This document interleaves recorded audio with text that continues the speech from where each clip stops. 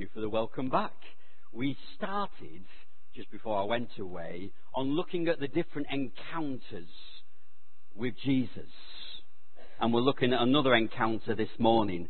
And the thing is about when we have an encounter with Jesus, there's always a surprise in the story.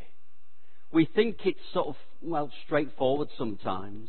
But there seems to be something that catches us. Oh, I didn't expect that. I don't know whether you noticed it in this particular story being told to us this morning. But if you like, it was a little bit like the scene that is going on at the moment in Ipswich, where the crowds are gathering for the homecoming of Ed Sheeran. And everybody's there, and everybody wants to be there. And everybody wants a ticket. Jesus was, if you like, coming home. Capernaum was his home base there in Galilee for his ministry. He was back in town, and everybody was wanting to listen, to be around him, to know what was going on. There was the skeptics there. There was the believers there. There was everybody was there.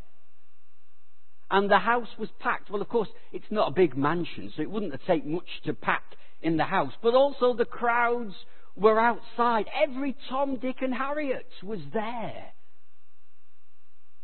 But if you notice that the encounter in this story wasn't necessarily with the crowds, although they were clearly listening in and there was an encounter there. But it was with a guy who actually, it was impossible for him to get there. It was an encounter with somebody who didn't have a ticket, who didn't have an invitation, who was, in society, probably one of the lowest of the lows. It was an encounter with a guy who was paralysed. Probably we could assume was a paraplegic or a quadriplegic. And he was reliant upon begging for his occupation, or certainly for his family to take him from A to B to do the begging. But here's the guy who has the encounter.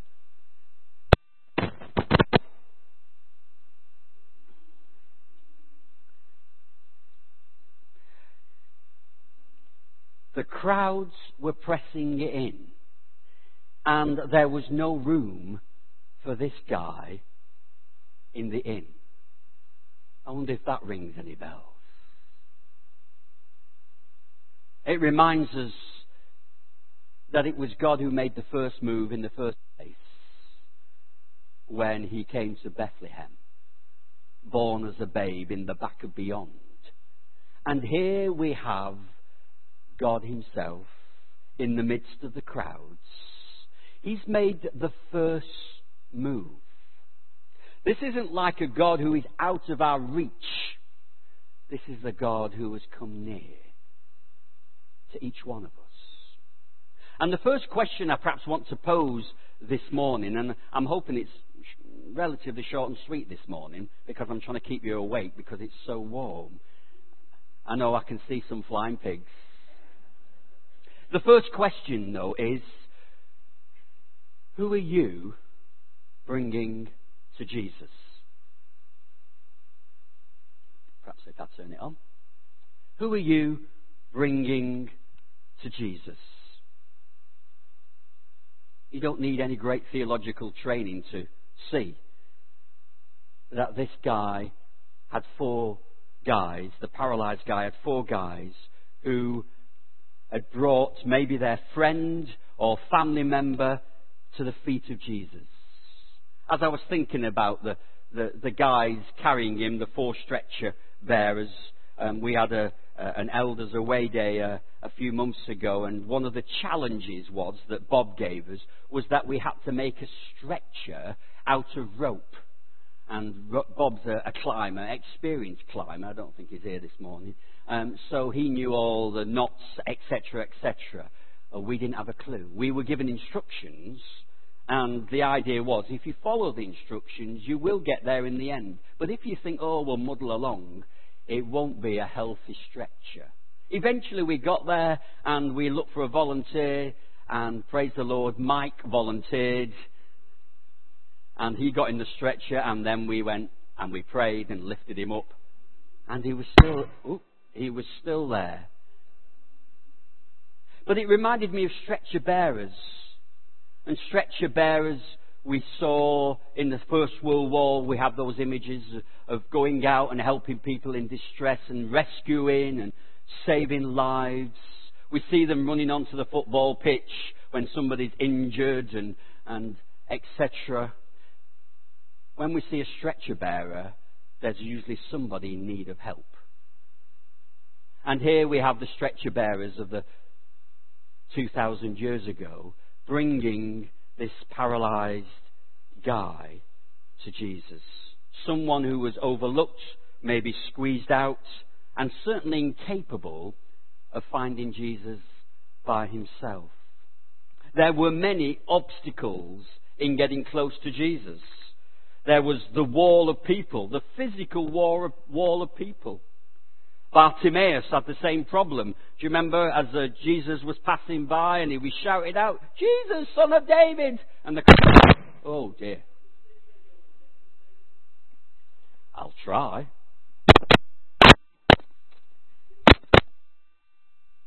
Where was I?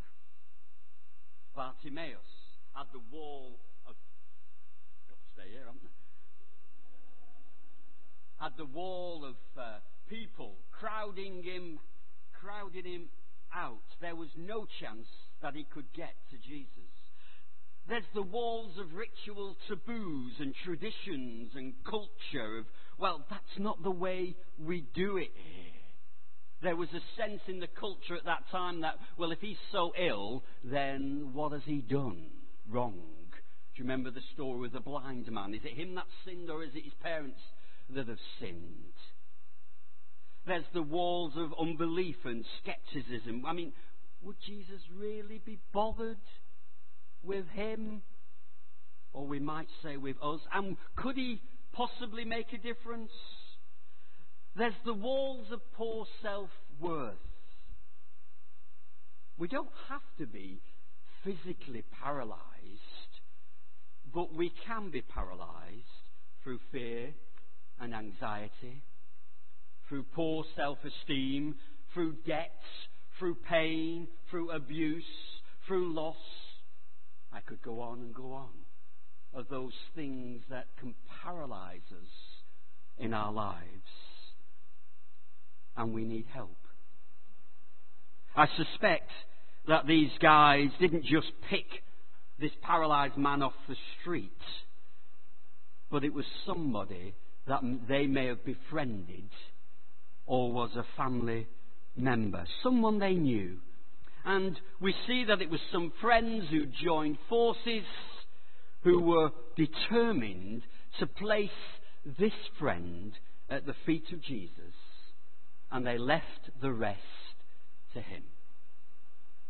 And I wondered,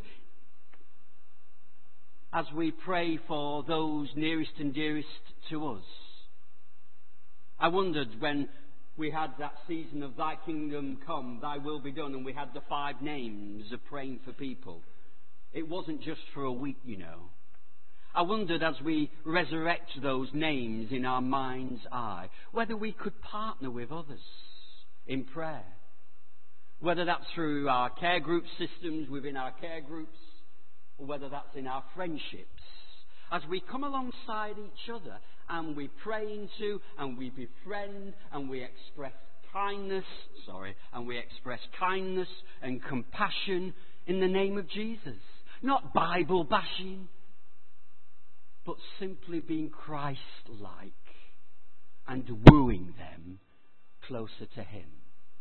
It seems to me that takes the pressure off. It's all down to me. And sometimes it's more helpful when it's somebody outside of family that are willing to come alongside and express something of the love of God. Who are we bringing to Jesus? The paralyzed man needed a friend, at least, to get anywhere near to Jesus. And it's important that we build friendships that make people feel safe and secure. A British publication once offered a prize for the best definition of a friend. And among the thousands of answers, the winning definition read, "A friend is one who comes in when the whole world has gone out."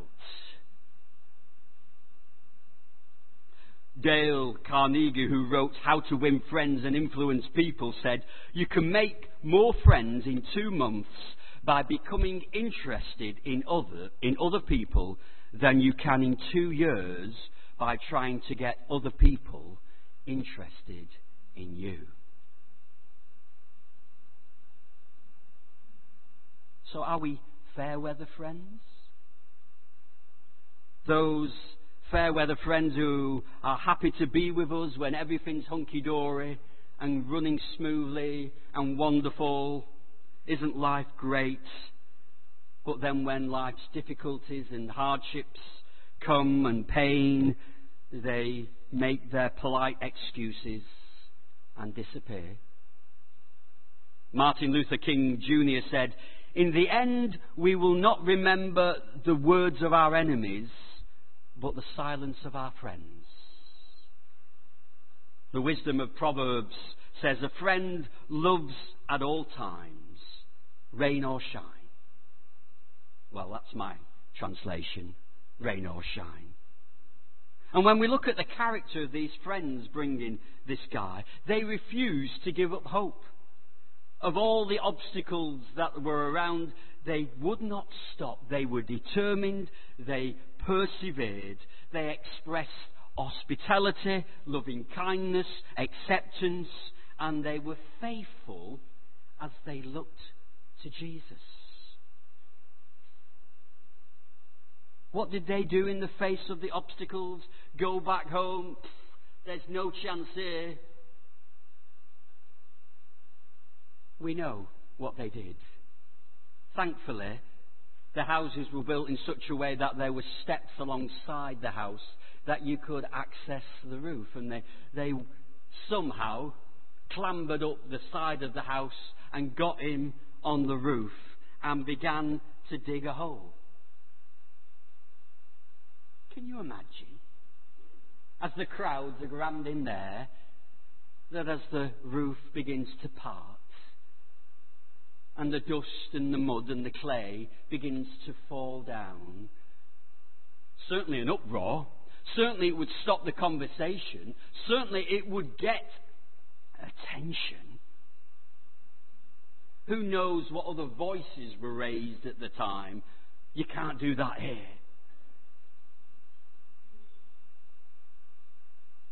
But they expressed faith in Jesus.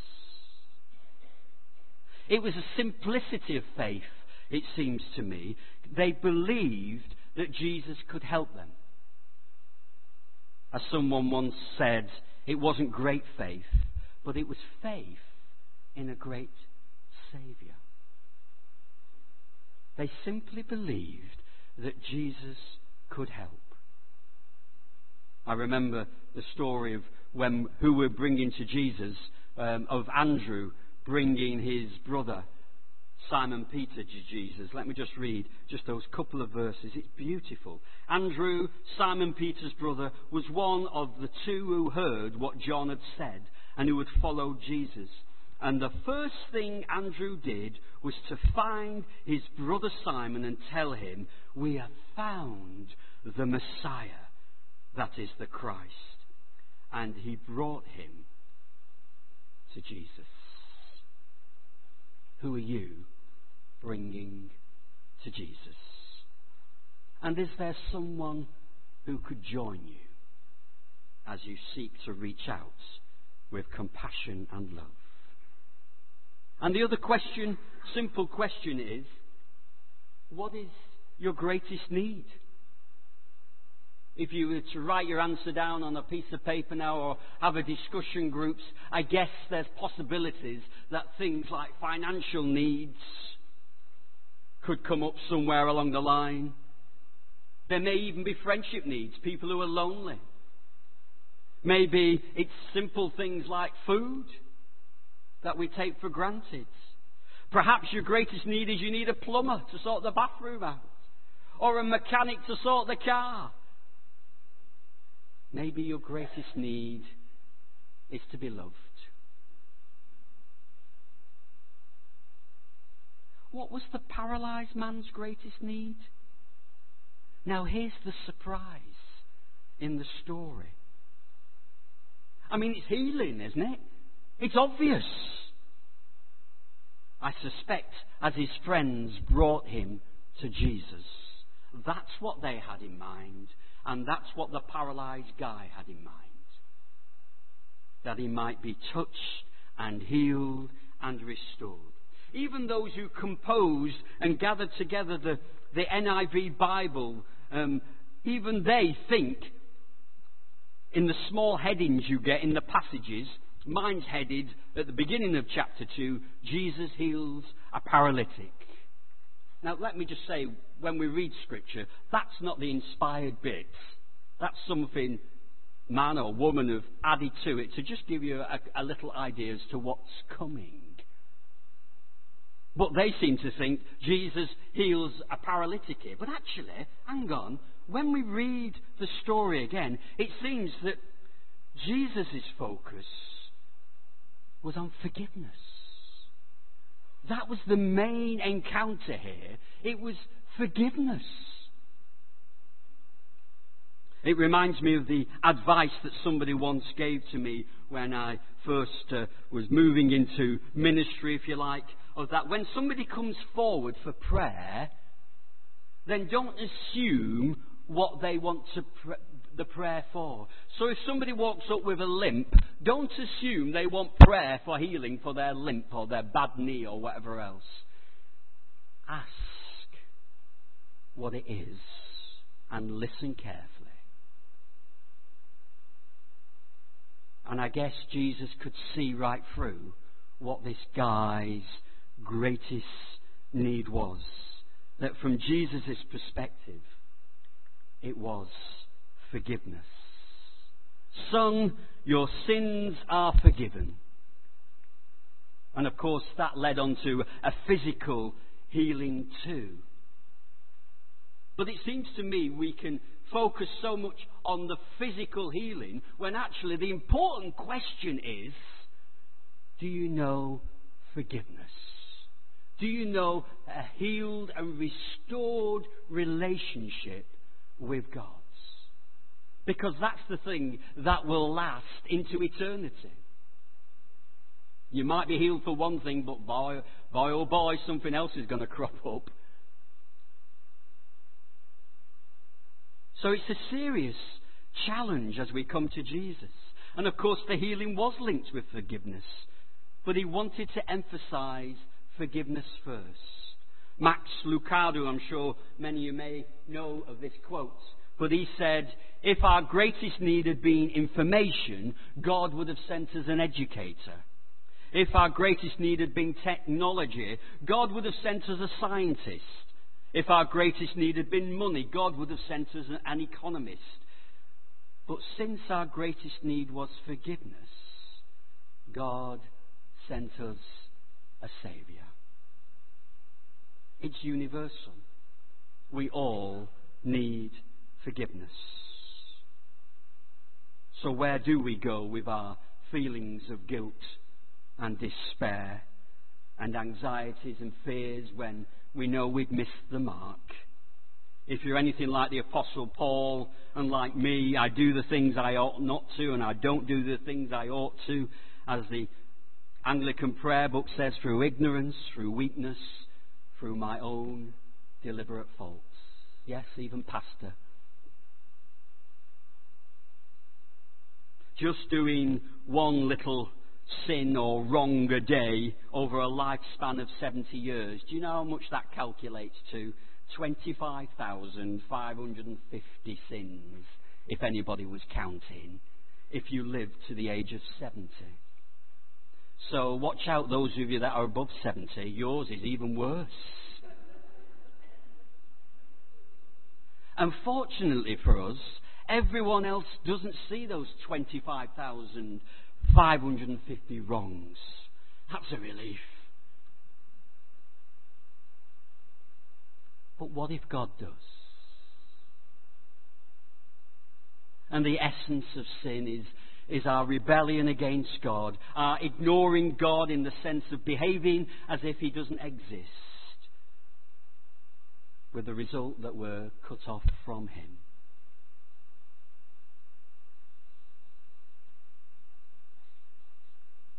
David, in his place of despair, when he failed God, prayed, "Against you and you only have I sinned, and done what is evil in your sight." Whatever self-help group, the book you might read, whatever technique or guru you may go seeking help to remove the stain of sin, only God can forgive, the all-seeing, all-knowing God. And thankfully He doesn't abandon us or treat us as our sins deserve. He comes to us in Christ, who is the perfect sacrifice on our behalf, who paid our debt of sin to bring that cleansing and healing and restoration of our relationship with our Heavenly Father. Jesus offers to bring healing first to our broken lives. And when God forgives us, He deals with it thoroughly. Perhaps it's demonstrated here in action with this paralyzed man. We have other images there of Him separating our sin as far as the east is from the west. Have you ever tried to measure that? We have the images that He's dumped it into the deepest of seas. We have the images that He's blotted it, erased our sins out. He doesn't disregard the offence nor sweep it under the carpet. He doesn't pretend that it's never happened. He condemns the fault, but He also spares the doer as well. That's what the forgiving God does for us. And that brings healing to our relationship with God. What's your greatest need this morning? And the final thought would be, and who is this man? The Pharisees accused Jesus of blasphemy because he, a mere human being, was claiming to do something that only God could do. Jesus was clearly demonstrating to them that indeed He was God in the flesh by forgiving the sins. So He turns it back onto them and saying, well, what's easier for me to do? Your sins are forgiven, but of course that's internalized. Who else is going to see? Oh yeah, my sins are forgiven. But how can that be demonstrated? So Jesus says, well, okay, pick your mat up, lad. Clear off home, so to speak. I guess that was an external expression of the forgiveness and power of God.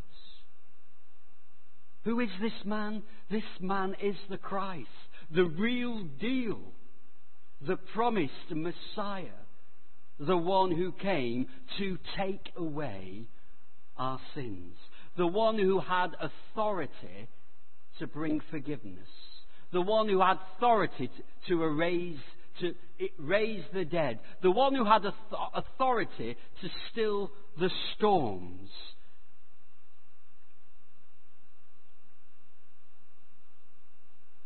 Who are you bringing to Jesus? Are there others who could walk with you?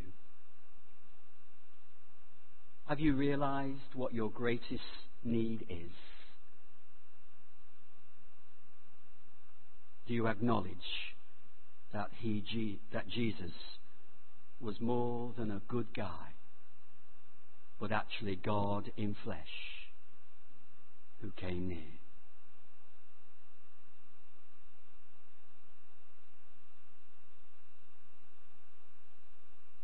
We're just going to momentarily pray now as we gather those thoughts and anything that the Holy Spirit may have been nudging and prompting within us.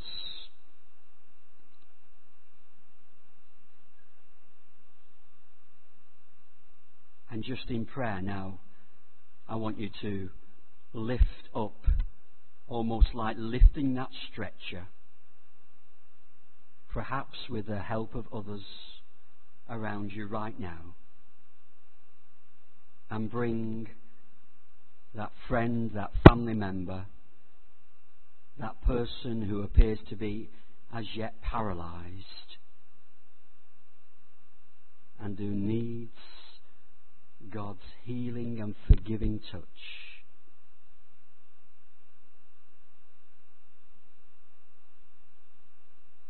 Maybe those 5 names during Thy Kingdom Come. Maybe you've got a list longer than that. Let's just take this moment now to lift them to the throne of grace, that Jesus could not ignore them.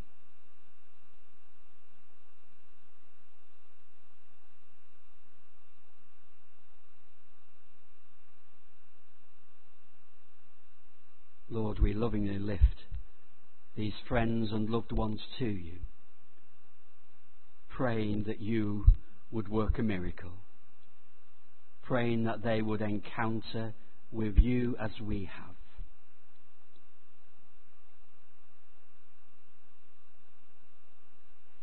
We pray that you might bring about God coincidences this week with people and circumstances that would cause them to turn their eyes to you.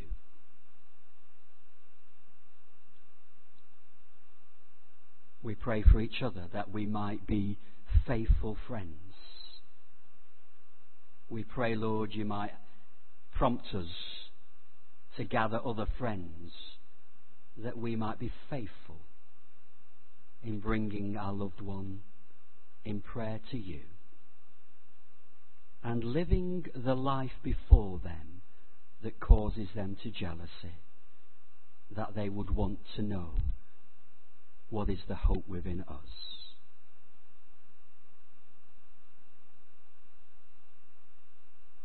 And Father, if our greatest need is forgiveness this morning,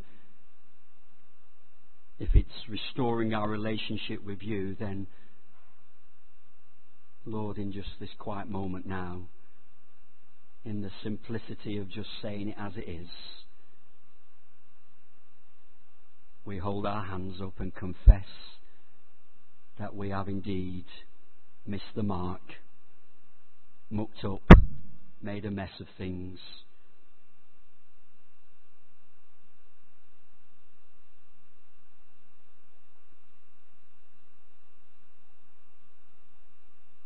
And we pray we might know of that cleansing afresh by your Spirit, and that we might go and sin no more.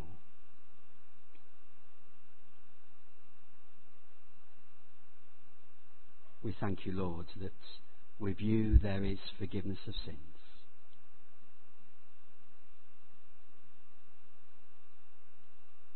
Come, Holy Spirit, we pray, and change us to be more like him. For we ask it in the name of Jesus. Amen.